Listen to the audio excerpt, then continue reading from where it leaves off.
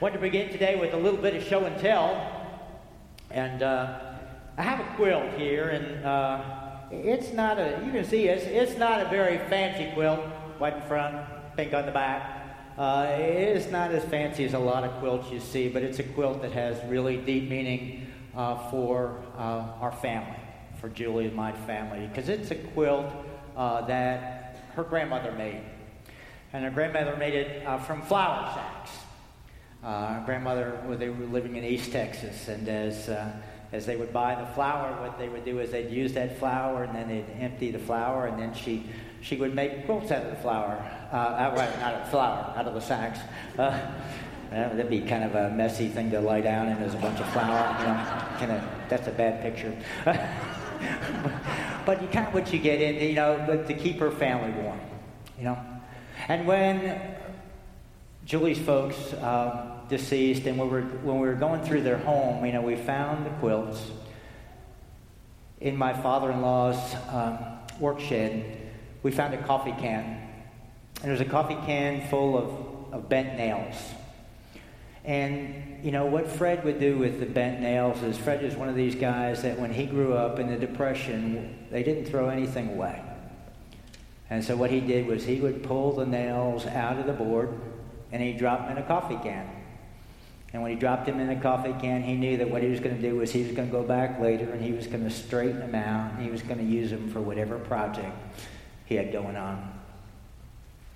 And then we found some Coke bottles, some glass Coke bottles around their house. We didn't save them. Maybe we should have. They're probably collector's items, But anyway, as we went through that house, what we began to find was the way that people, our parents, our grandparents, maybe even our great-grandparents, the way that people used to live, the way that they would repurpose, the way that they would reuse, the ways that they would recycle, the ways that they would renew, and they were good stewards of the environment because of economic necessity.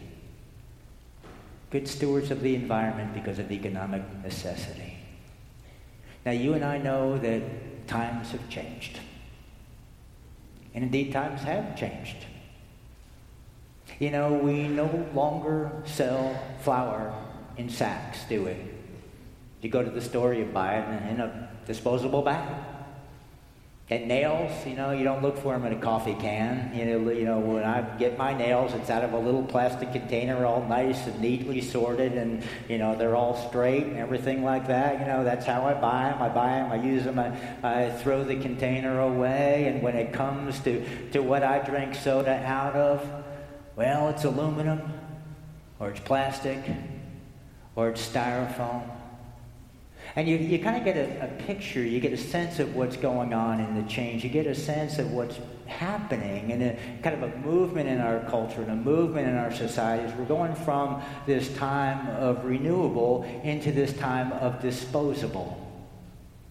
We're going from a movement where we used to repurpose so many things to where we throw away so many things. From where we used to be good stewards of the environment because of economic necessity to becoming consumers of the environment, encouraged by convenience. Times change. Times change. The past is in the present. But the good news is the present moves into the future. And part of what I want to invite us to do today as we think together is kind of think a little bit about kind of like back to the future. Kind of go into that place where we begin to think about, well, here's part of our heritage in terms of what it meant to renew and what it meant to recycle and what it meant to repurpose and what it meant to reclaim, to go ahead and take hold of that part of who we are and begin to think about what does that mean for our world as we move forward into the future. What does it mean to live in our world in light of the Word where God says, well, it is good. The world is good, is very good, and we are given that very goodness of the world to be keepers of that very goodness in the life of the world. What does it mean to have a theology of ecology? And that's not my phrase, that's a phrase from Wendell Berry. What does it mean to have a theology of ecology? As I unpack that phrase, I begin to think about what does it mean to take what you believe about God and begin to live it out in terms of how we live responsibly in the world. What does it mean to have a theology of ecology? Ecology comes from two Greek words. It comes from the word oikos, which in Greek means your house, your dwelling place, and logia, which means study of. So literally, what ecology means is study of your house. And so I want to kind of take that very literally this morning and ask you, what do you think about your house? How do you keep your house? I know how I keep my house. How do you keep, when I keep my house, I bet you how you keep your house. Well, what I do is I fix my roof. What I do is, when it needs paint, I go out and give it a paint job. I cut the grass. I rake the, yard. I clean the gutters. When we start keeping our houses, I'll bet when you keep your house, you keep your house like good and very good. I mean, that's what we all try to do. Keep it good and very good. And so what I would invite us to do is to take that micro picture and make it macro. Begin to think about, what does it mean not only for our house, but when you think about ecology, what it means for our world, to call our world, our earth, our home, and begin to treat this home with the same spirit, with the same attitude, with the same approach with which you keep your house, with which you keep your home. See, because when we look in the Scripture this morning, what we see in the Scripture this morning is God makes everything, and when God makes everything like good and very good, and that's the benediction of what God says about the created order. And as God makes things good and very good, what God does is He puts us as people right in the middle of that. He says, you're also good and very good, and what it means for you to be good and very good in the midst of this created order is to keep everything good and very good. And that is impacted in a word called dominion. God gives us dominion. Dominion means to have responsibility. Dominion means to be in charge of. What dominion does not mean, and sometimes we get very confused about this, I think it's kind of a culture and a society. It does not mean that we have ownership, that we can do with it whatever we want to do with the world. That's not how God set it up. God is the creator. We are the keepers. God makes it beautiful. We maintain it beautiful. That's the organization that kind of comes down out of the Scripture. And so what we're invited to do is to think together about, what does it mean to be a keeper of God's very good creation? What does it mean to be one who knows that God is the owner of the house, that we are those who live in God's house, who live in God's world? I want to ask you a question. I don't know if anybody in here has been a landlord, but if you've been a landlord, have you ever had a bad tenant? Ever had a bad tenant? What makes a tenant bad? They didn't treat your house right. That makes a tenant bad. They moved into your house and they didn't treat your house the way you felt your house should be treated. That's what makes them not a good tenant. And I haven't been a landlord, but I tell you, I have been a tenant. I've been on the other side of that equation. There was one point in our ministry as we would go along, and we had some friends that invited Julie and I to house sit their home for 3 years, which is a long time. That's more than a weekend. You can really mess up a house in 3 years. I'm going to let you know. We were raising teenage sons, and we thought, oh my gosh, we're coming in here and thinking, oh man, we got to keep this place right, because this is not our house. We don't own this. This belongs to somebody else. And so what happened, it was a beautiful home, and we made sure that we tried to do everything we could to keep it that way. And whenever they would come back from France, they were overseas in France, and we would make sure the place was spotless.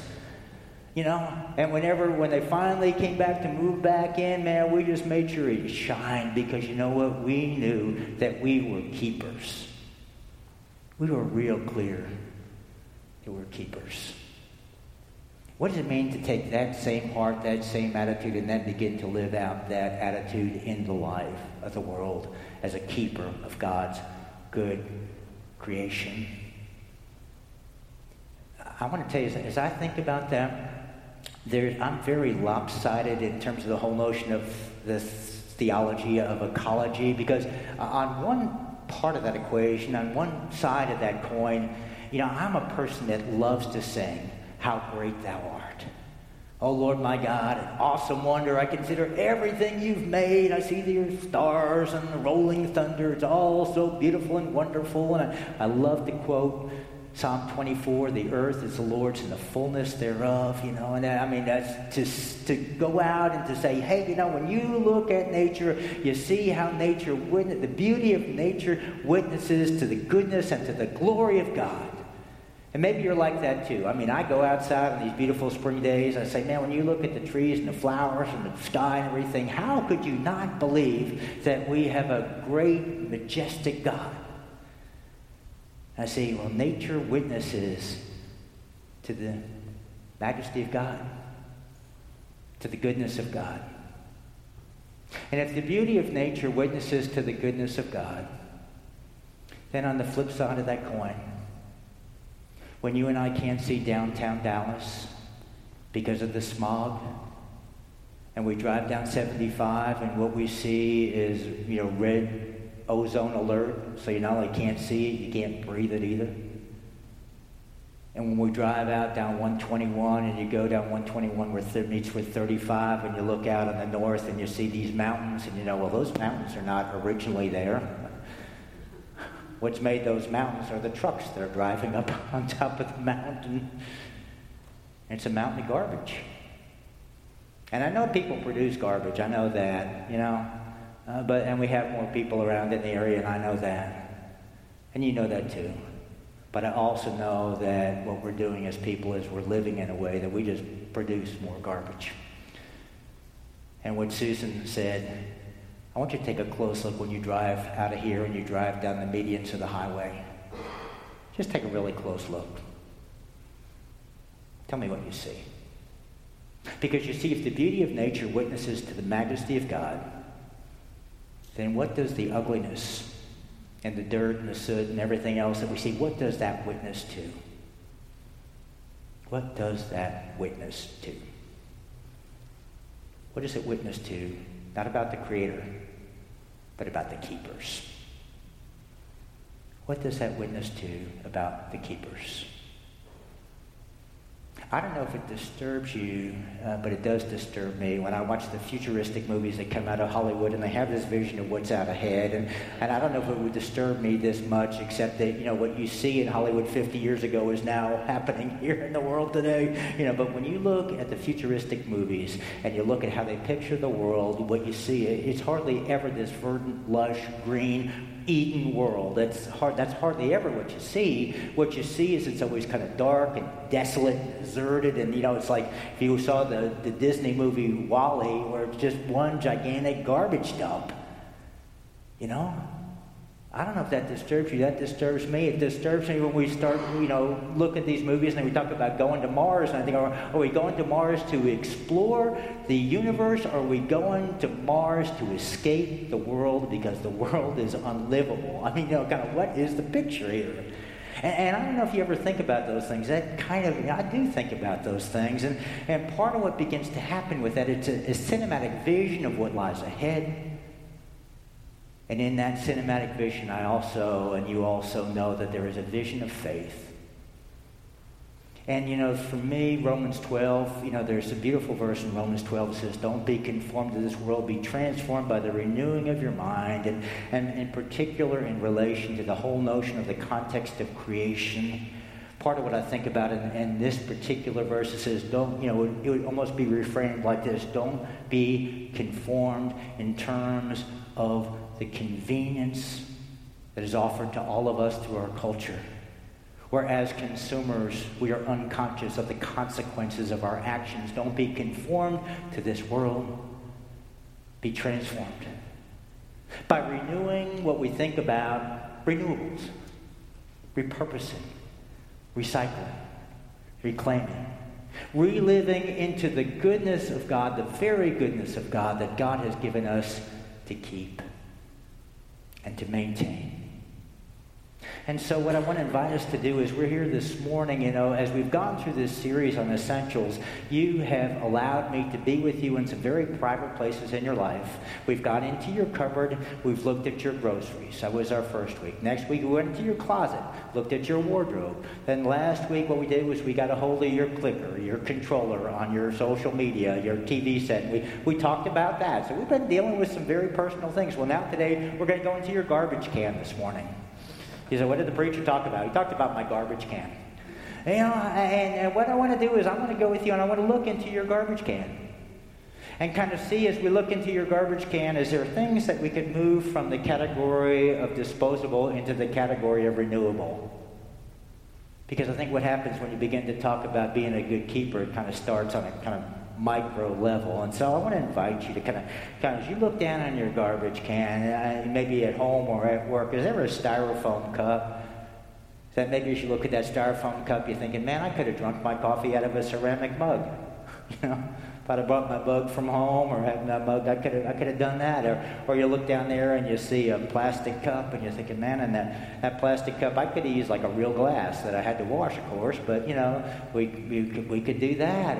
Or maybe you look down there, you see an aluminum can, you think I could have drunk that out of a glass, out of a glass bottle, Or maybe you see a paper towel down there and you say, as I wash my hands, I could have used a cloth towel to dry my hands, but I used a paper towel. Or maybe you look down in there and what you see is an aluminum baking dish and you're thinking, Pyrex would have been a possibility.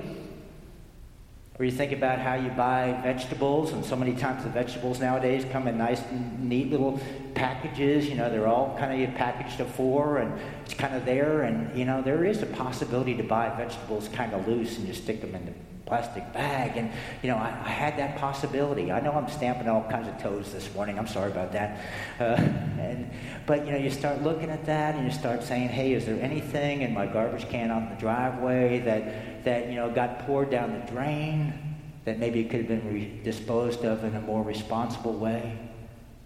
Or maybe as I look at all these things, is there anything organic in your garbage that if you're a person that kind of believes in compost piles and has a mulch pile in your backyard, that's a possibility for you?